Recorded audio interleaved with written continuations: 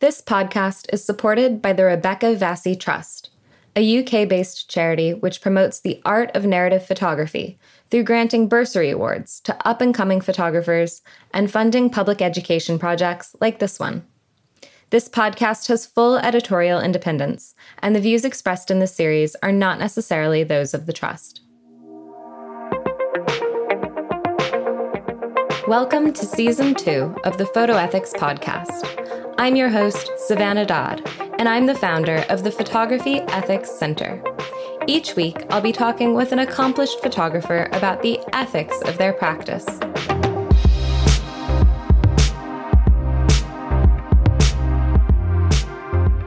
Today, in episode number 2, we'll be talking with Melissa Groo on empathy with wildlife. Melissa Groo is a wildlife photographer, writer, and conservationist with a passion for educating people about the marvels of the natural world. She believes that photography can be both fine art and a powerful vehicle for storytelling, and considers herself a wildlife biographer as much as a wildlife photographer. Her mission is to raise awareness and change minds, not only about the intrinsic beauty of animals, but also their intrinsic worth.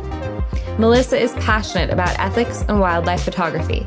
She co-created the National Audubon Society's Guide to Ethical Bird Photography, and she co-chairs the International League of Conservation Photography's Ethics Committee. Could you start by just telling me a little bit about the kind of work that you do? Sure. I am a wildlife photographer, and I also call myself a conservation photographer. And conservation photography it's been around for a while, but I think it's sort of becoming more and more known. And what that means essentially is that I try to take storytelling photos and I try to put those photos to work in service of that story. I try to, specifically in service of an animal or of its habitat, or both. And I am a fellow with the International League of Conservation Photographers, which is a group of us photographers who have applied and gone through an application process and have demonstrated in some way that we have had a positive impact on conservation. And, I feel very lucky to be part of that group, but I do also think that there's many incredible conservation photographers working out there that aren't with the fellowship. They're doing their own thing. And there's a lot of people that are really entering this field and making a big difference in a lot of different powerful ways. So that's encouraging to me. So yeah, I'm a conservation photographer. I'm a wildlife photographer. And I'm also a writer. And I don't really like the term ethicist, but I guess I am sort of an ethicist in terms of that I think a lot about, I write a lot about, I speak a lot about ethics in wildlife photography. And I have advised different organizations and publications and photo contests on ethical guidelines, on ethical practices, and sort of what are the best practices in terms of ethics having to do with wildlife photography. And I served as chair of the ethics committee for the North American Nature Photography Association from 2014 to 2018. And now I'm co-chairing the ethics committee for the International League of Conservation Photographers. And so I started out as a wildlife photographer, really taking a lot of pictures, especially of birds, but also all wildlife, in about 2010, 2011. Mm-hmm. And I basically turned pro. I really kind of made a career out of it in about 2013 or so, because it was just something that I really enjoyed and was really passionate about. And I was making some inroads into the world of publication and editorial content. And so I really kind of made it my profession. And I think over the years kind of evolved to become more of a conservation photographer. But it didn't take long for me when I was in this field to begin to question a lot of the photography that I was seeing that was sort of too good to be true. Because I wanted to figure out, how can I get photos like that? I wanted to get these spectacular shots of close-up photos of elusive animals and owls flying at the camera and all this stuff. And I began to sort of research, what are the ways one can get shots like this? And I began to see some of the practices that were being employed. And I began to get deeply troubled by some of these practices that to me felt like they were really taking shortcuts at the animal's expense, the bird's expense. And I really did a deep dive into it and started conversations with friends. I started talking about it more and more. And of course, there were some photographers, longtime photographers, who had delved into this topic. But I felt that it really kind of needed to be brought up in a bigger way, that it really needed to be more of a common conversation.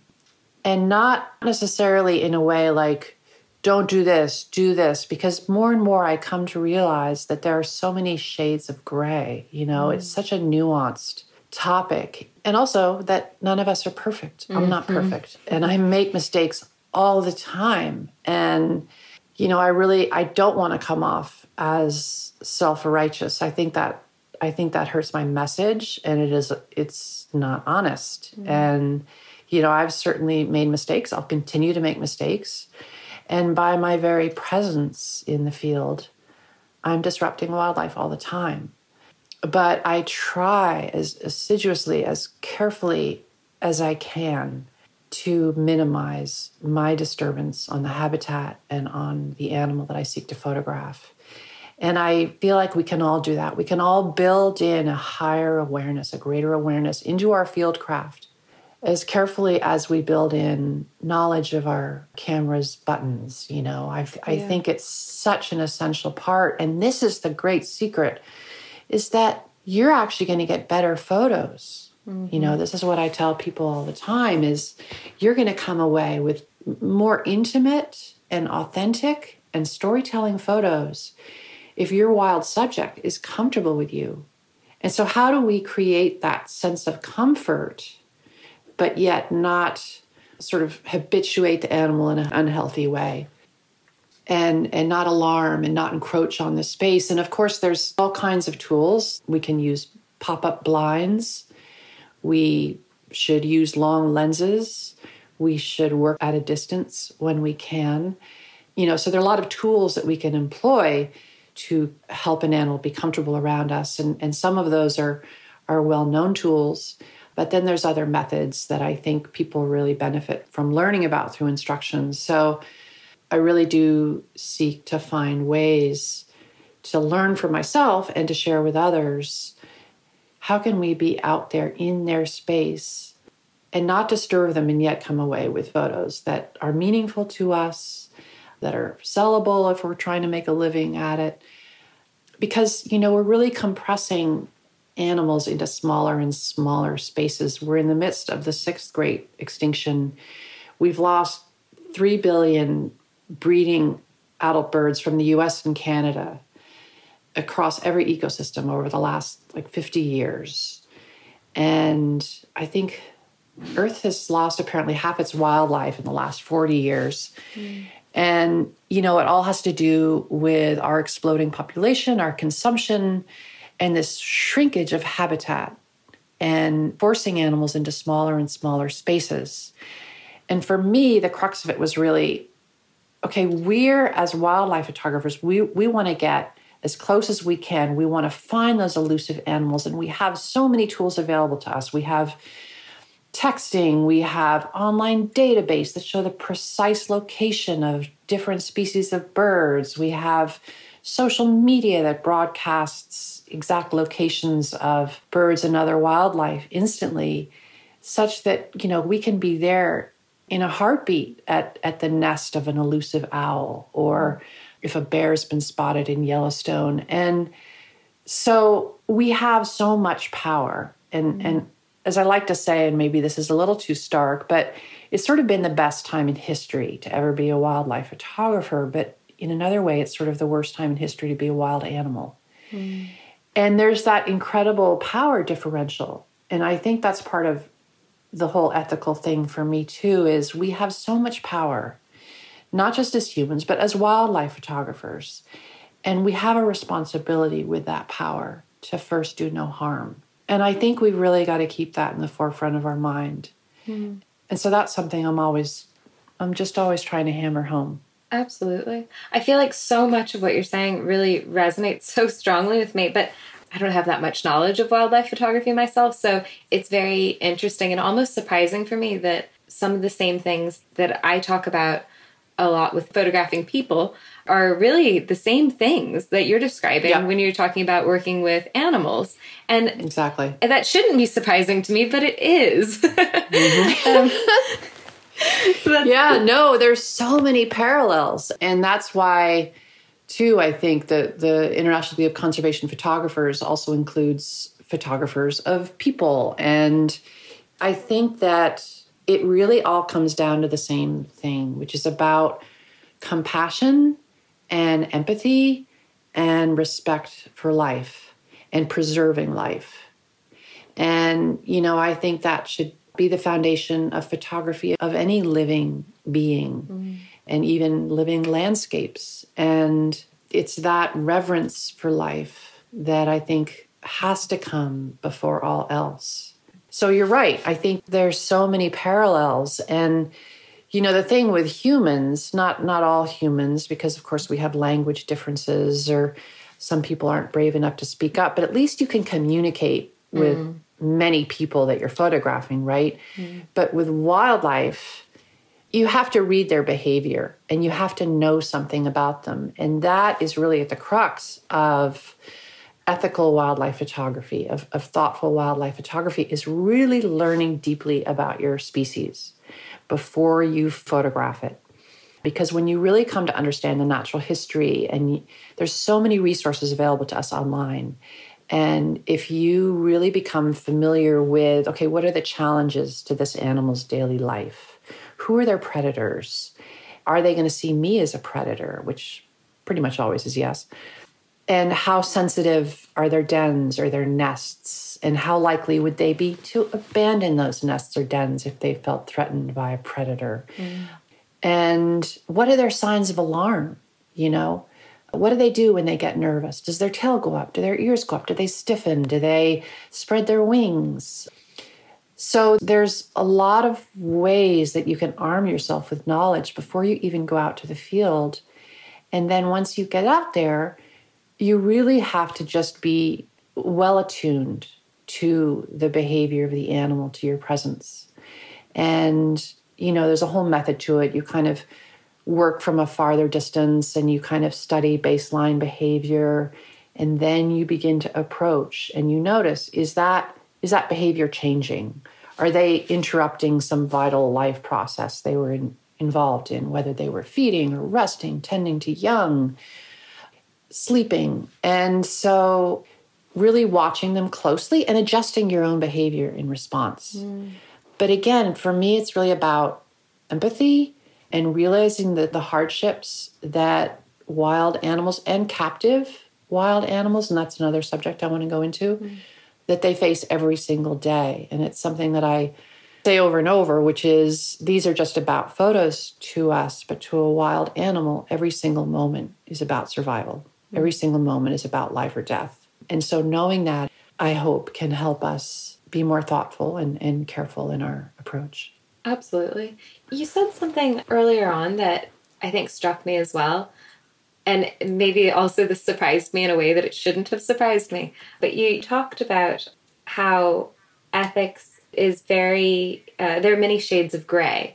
And I definitely see that a lot when working with people. But again, I think my ignorance really about wildlife photography, to me, it seems like it would be something that would be much more straightforward. And so I was wondering if you could maybe talk about what are those shades of gray in wildlife photography? What does that look like? So I guess when I say shades of gray, I mean it's very hard to say this is always bad, this is always wrong, this is always good, because you make these sort of false equivalences very readily. For instance, feeding birds. There's just a lot of dissension and controversy over divisions within the big world of feeding birds for photography, because it runs the gamut from providing birdseed at your feeder to going to a pet store and purchasing a mouse and taking it out to a place where there's an owl and sacrificing the life of this sentient, socially complex mammal for the sake of a nature photo, because you're going to get this owl flying directly at you with its talons outstretched, which makes for a spectacular photo. But little do most of the people know, viewing that photo on social media, that somebody actually just killed another animal for that photo. So when you say it's not right to bait owls, which I do think one can say across the board, because we know about all the possible risks that can introduce to the owl, then you have a lot of people say, if you say that, then how can it be okay to feed the birds in our backyards? People want to be able to say, no, you should never feed any birds. And we can't say that, because we do know that if you feed birds at your home, that if you follow certain best practices, that it doesn't introduce any risks, and it can very well help them survive harsh periods during the winter. For instance, if you keep your cat indoors and you keep the feeder clean so it doesn't spread disease, and you keep it a certain distance from the window. And so there are these best practices that you can follow that make supplying birdseed to your birds actually a fine practice. So I guess that's what I mean, that there's just different situations and different best practices that apply to each situation. For instance, another example might be you should never photograph raptor nests and red-tailed hawks. Let's take as an example. And the truth is that, yes, if you were to find a particular red-tailed hawk nest in a place where perhaps you were too close, you might disturb that bird. It may abandon the nest. But if you were to find that nest, as we have here in town in Ithaca, New York, there's a particular red-tailed hawk nest that used to be occupied every year, and it was off of a bridge on a busy road, and the hawks were used to passersby walking by and were disturbed by people. So you could take your big lens and you could rest on the edge of the bridge there, and you could photograph this red-tailed hawk nest without disturbing them. So that's what I mean. It's sort of about bringing attention and awareness to every single situation, determining whether you're introducing risks by this particular photography setting, and where you're located and how you're photographing it, and whether you're providing some sort of lure or some sort of way to attract the animal. And that's something I'm really passionate about. Is I really don't believe that we should be changing the behavior, that we should be sort of compelling animals to perform for us. That's another ethical issue that I feel really strongly about. Not just not disturbing, but not compelling them to perform in some way, whether we're using sounds of other birds to attract them in, or using, some people will even use sounds of predators to bring in predators, which is sort of a technique used in hunting. There's a lot of ways that people try to attract animals, and I think a lot of those can be harmful. Absolutely. And you spoke as well about captive animals. Yeah. I guess that also constitutes a form of behavior change, doesn't it? Yes, it's definitely about compelling animals to perform. But for me, it's even more about supporting a kind of captive existence that is just morally corrupt and that is a disservice to the life of that animal. I'm speaking in particular about photography game farms that are not a very well-known industry, but it's like if you took a roadside zoo and turned it into a circus for photographers. Basically what it is It's taking genetically wild animals and breeding them and caging them in small cages with concrete floors, except when they are trucked over distances to perform in the wild. And I'm using quotes there because it's not really wild. Often these are enclosed places, and the animals are performing for treats so that photographers who've paid handsomely can get these incredible shots of elusive animals like tigers and snow leopards and mountain lions and lynxes and bobcats, coyotes, foxes, can get these shots of them, and they can put those shots all over stock agencies and social media and fool people into thinking that those were captured in the wild. And I've done a deep dive into these photography game farms. They're located in Minnesota and Montana. And it's a hideous industry. They breed baby animals every year for these baby animal workshops.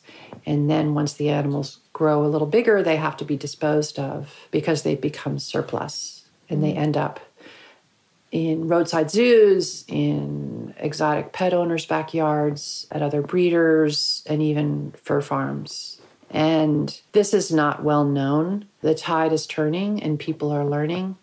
So let me come back to the idea of captive. I think captive wildlife photography can be a great source for people to be able to photograph captive animals. Let's say they can't travel and they want to go to their local zoo. And, certainly those are all options for people. What I try to impress on photographers is the need to choose facilities that are ethical.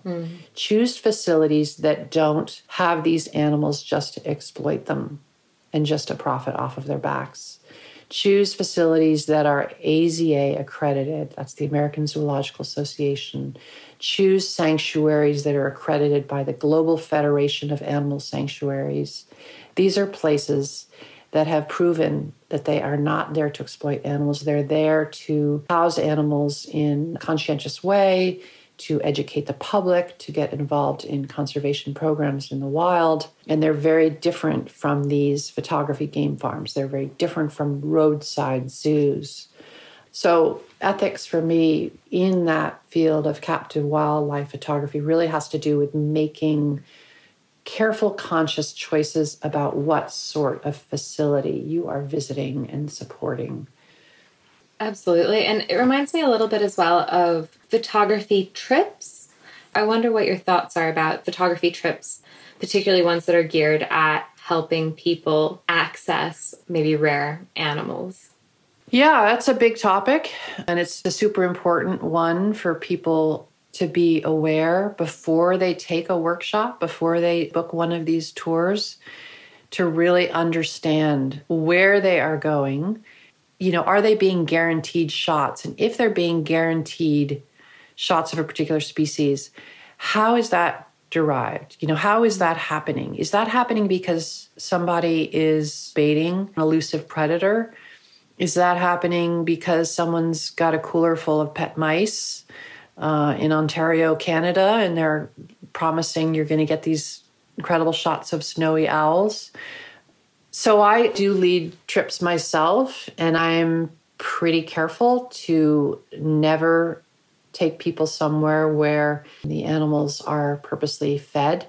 I did co-lead a trip to Brazil, and sometimes you go to these different countries and the tour guides are so eager for their visitors to get the shots that they will supply food and throw out fish for certain water birds, or there's a couple places in Brazil where they'll actually feed the ocelots, this elusive cat. And that's not something that I participated in and would never participate in, but it's definitely part and parcel of some tours, and you have to really tease that out before you go on one of these. There's one guy who teaches a workshop in Canada where he guarantees photos of wolves from a blind. Now, the only way you're going to get photos of wolves from a blind is if you're providing food to the wolves. So you are habituating the wolves. You're getting the wolves to associate the smell of humans with possible food. And that can be very dangerous because these are also wolves that are hunted at other times of the year. And so you're doing a great disservice to those predators to get them to trust people, to associate people with handouts. So it's workshops like that that we really need to be very wary of. I'll be teaching a workshop later in the year to photograph pumas of Patagonia. And this is incredibly beautiful species, and it's the same as our mountain lions and our pumas, our cougars here. They're just sort of different names for the same animal, but really impossible to see here in the US unless you are an incredible tracker and you spend hours and hours and hours following the tracks of one. And I have some friends who do that. Or you hire houndsmen and you tree a cougar. And that's unfortunately becoming something more common in wildlife photography, where a houndsman and his hounds will tree a cougar for you, and you can get photos of a frightened cougar in a tree. So it's practices like that we just need to educate people about. The place where I'm helping lead a puma tour actually we call it a conservation workshop because some of the money goes into conservation, and also because these animals, because the tourism dollars are supporting ecotourism, the ranchers have actually stopped killing the pumas the way that they were because they were seen as a threat to their livestock. So, it's a really delicate balance. And I think whether we're workshop participants or workshop leaders, we have to very carefully weigh, is this trip that I'm offering, is it supporting local people? Mm-hmm. Is it more of a gain for the animals than not? And again, there's gray areas. You have to bring questions. You have to apply questions to whatever trip you're going on or whatever trip you're leading, to really think about, okay, in the balance, is this better for the people that live with these animals? Is this better for the animals? Is this better for the landscape? Or should I just not go? And, it's tricky because we all want to get out there. We all want to go to exotic places. We all want to see these incredible, beautiful, elusive animals. But I just feel like we're at the point where we have a big footprint and we need to think really carefully about our choices. And as consumers of wildlife photography, I think that's a whole other ethical discussion. And I could talk for another hour about that, but, how do we educate editors at magazines? How do we educate social media consumers and people who get duped into thinking that the shots they're seeing are of a wild animal when it's actually this terribly abused mountain lion that looks like it's free and wild, but a few minutes later was pulled back on a leash into its cage? I feel like there's such an interesting question in that. That's something that I've wrestled with quite a lot as well, is to what extent is there an ethics of consuming and who's the onus on in that process? Right. If we are also fueling that, if our likes on Instagram are encouraging it, what do we need to know? And I think you raised a really interesting point as well about editors. And you would hope, I guess, that editors would be very conscious of a lot of the things that you're describing. But I understand that they're often not maybe quite as conscious as we might hope that they would be. Right. Could you just talk a little bit about that, or share a little bit about your experience of working with editors and maybe how you move in that world? Yeah, it's definitely challenging. It's a long-term struggle. And I've written to editors. I have really reached out as best I can. I've even written to a couple stock agencies, because when you look at stock agencies, they are littered with these kinds of shots of captive animals trying to be passed off as wild. And for me, a really big part of the onus, does lie on the photographer and on this idea of truth in captioning. And NANPA, the North American Nature Photography Association, has a great guide that we worked on as the ethics committee over years to truth in captioning in nature photography that people can access. But yeah, it's really, I feel, a big responsibility of the photographer, even just on social media, to be completely transparent, to tell the viewer if they're looking at a captive animal, because people always are going to assume that the animal is wild. So if it's not, tell us it's captive. Tell us where it's housed. Tell us the truth of that animal's life.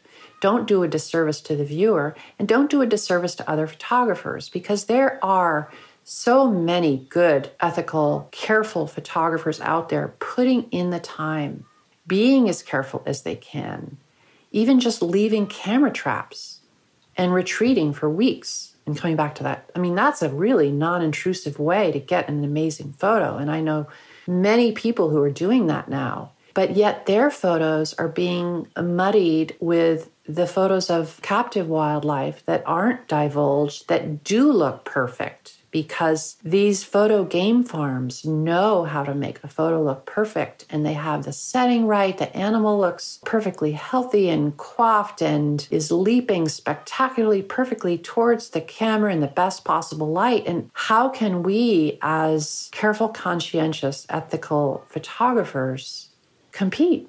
You know, our photos aren't going to be chosen in the stock agency because that catalog or that magazine is looking for that perfect photo, and they're going to pass over ours. And I feel it does a real disservice to other photographers, and many wildlife photographers feel that way. And it does a disservice to the animal. You know, I feel it's unethical to the animal, and it tells a lie of that animal's life. And when you look at social media, you see hundreds of these kinds of photos, thousands, and it would lead the viewer to believe that these animals are flourishing in the wild. They are not. You know, I think that's another disservice, is it's deceptive in terms of what's really going on in our world with these species and how close they are teetering to extinction. So if you have all these photos that show these elusive animals looking, you know, perfectly healthy and rushing right at the camera, and all kinds of regular folks have these kinds of photos, and you just start thinking, gosh, what an incredible world of wildlife that any of us can go out and get these shots. They must be doing great. And it's just not true. So, yeah, I think there's so many different ways in which not being honest, not using some really basic truth in captioning guidelines hurts the field, hurts the viewer, hurts the animal. And in terms of editors, you know, I think they're becoming more and more aware. I do think slowly but surely the tide is turning. In terms of stock agencies, though, I think that's really hard. I think stock agencies, at a time when it's really collapsed because everybody wants to give their photos away for free, the people who own these agencies don't want to let those photos go because they're still making money. And because they are so, you know, they're so glossy, they're so perfect. How do you change that culture? That's the big question, isn't it? That's the huge question. Yeah. Absolutely. I feel like you described that really succinctly, and how I really appreciated what you said about, you know, it's a disservice to the industry, and it's also a disservice in terms of the messages that it's sending to the viewer. And you said earlier about, and I really appreciated that you said this as well, because it's something that I think really bears repeating, is that none of us are perfect. You know, we all do make mistakes. And I was just speaking with someone the other day about how, you know, I look back at things that I did 5 years ago and I wouldn't do it the same today, you know, and that's okay. You know, as long as I can, I guess, be honest about it and articulate that, I think that that's a good thing. It's progress, right? But I guess along those lines, I was wondering maybe if you could share any mistakes you have made and what you've learned from them. Absolutely. So, of course, you know, I do make mistakes all the time. I flush birds that are scared of me. You know, I make animals run away by just walking through the forest. And I think there's a lot that we don't even know about the effects of spending time photographing an animal, creating a scent trail for predators. You know, there's so much stuff to keep in mind. But then there is the more egregious stuff. And when I started out in photography, I'd been in it a couple of years. And it was back in 2012. I went down to Florida, and at the time I was friends with a wildlife photographer that I went out with one day, and we went into a state park. And we were going to photograph barred owls. And I didn't know much about really any owls at that time. And we went into a forest, and they took out a speaker and started playing the sounds of a barred owl calling in order to bring in any barred owls that might be in earshot. And basically what that does is it makes the owl that's there on territory suspect that there's an intruder that they have to ward off. And so they'll come flying in, they will call back in response, they will get flustered and be looking around for another owl. And sure enough, that's exactly what happened. A barred owl flew in, landed near us, was just looking around, was hooting back, trying to figure out where is this other owl. And we got spectacular shots. And, I was happy with the shots. I can't remember what I felt at the moment. Can't remember if I felt a little sorry for the owl. Maybe I did, maybe I didn't. But I've never done that again. And I wouldn't do it again. And, I do think a lot of photographers do use calls. I went on a workshop probably that same year with a photographer who's quite well known in the field. And we wanted to get shots of songbirds during migration. We went to a park in Western New York. And he would go find the perfect flowering perch and cut it and then attach it with a clamp to a spot in the perfect light. And he put a speaker underneath and he played the sounds of that species that we wanted to photograph. And there were many of these species that we wanted to photograph. So he would, for each one, play their call, and the bird would fly in and perform strenuously for us on that perfect perch. Totally confused, looking around, belting out furiously its own song in response, trying to declare its territory. And again, great shots, I got beautiful shots. But I came away from it just feeling like I will never, ever do this again. Animals are not ours. They're not here to perform for us, especially during breeding season when they need to use all their energy to forage, to nest, to ward away real interlopers and invaders and predators. For us to compel a bird to come perform and spend all that energy and to fool it, I feel maybe back in the day, it was okay, maybe 20, 30, 40 years ago, but birds are in such peril now and have so many challenges that I really feel like we just have to be more sensitive than that. We have to be more careful. And are our photos really worth the price that animal is paying for us to get that photo? And if we could each ask that question when we're out there, including me, if we could each ask that question, is this really worth the shot? And how comfortable would we be with telling other people the truth to this shot? That's another really good indicator for us is, am I going to want to tell people on social media how I got this shot, or would I be sort of embarrassed? Or would people really look down on it? Because if the answer is yes, you would be embarrassed, yes, people would look down on that, then maybe that's a good sign. That's not a great practice. Absolutely. I've said something very similar before. I think I called it the litmus test for integrity. Oh my God, I'm gonna have to borrow that. That's so good. You're welcome to. So good. But yeah, I think all of these things, I'm really enjoying this conversation with you because I do think there are so many parallels that weren't maybe immediately obvious to me. And this has been so enlightening for me. I'm so glad. I wonder, could you tell me if there were any people listening to this podcast and they wanted to follow in your footsteps, what one piece of critical advice would you give them?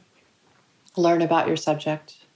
Learn about your subject and have empathy and compassion for their struggles. And realize that they value their lives as much as you value your life. Put yourself, this is a lot more than one thing, obviously. No, it's fine. Don't worry. I could go on. But, just act out of empathy and compassion. And you can't go wrong. I think if we all just brought a little bit, more empathy and compassion to just about everything that we do, but in particular to wildlife photography and to the needs and to the lives of our subjects, I think that's the only way forward, and that's the best way forward. And that's all we can really hope for ourselves. And we're all learning together. Could you just tell me, I like to ask everybody who comes on the podcast, if you could tell me, what does photography ethics mean to you, or what does it mean to be an ethical photographer? I think ethics is a tricky word because I think sometimes in wildlife photography, it's been bandied about so much, and I feel in some ways it's lost its meaning. And I think when you say, be an ethical photographer, there's a knee-jerk reaction. sometimes where people feel like, well, don't tell me what to do. How do you know what's right, what's good, what's bad? And, I understand that it can be tiresome to hear those words and it can sort of lose all meaning. But for me, it's really about being empathic.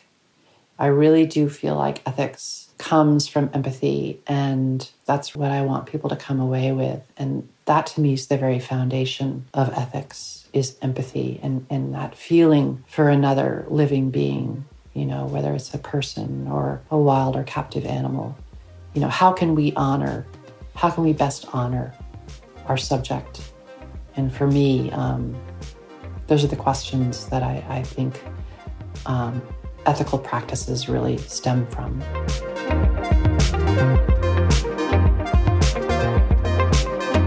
Thank you very much for listening to this episode of the Photo Ethics Podcast. The aim of this podcast is to share new insights about photography ethics with others. So if you heard something you liked, please share this podcast with someone who would appreciate it. The links to all things mentioned in this episode are available in the show notes at www.photoethics.org. Join me next week when we hear from Crystal Ding on learning through discomfort.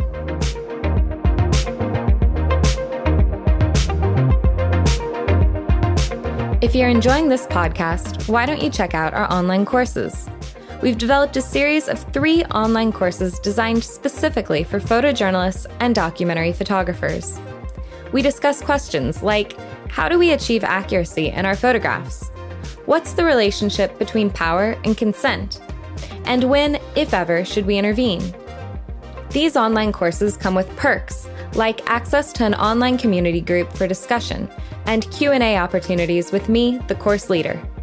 Enroll today at www.photoethics.thinkific.com or go to www.photoethics.org and click Online Courses. This podcast was edited by Ellie Gascoigne.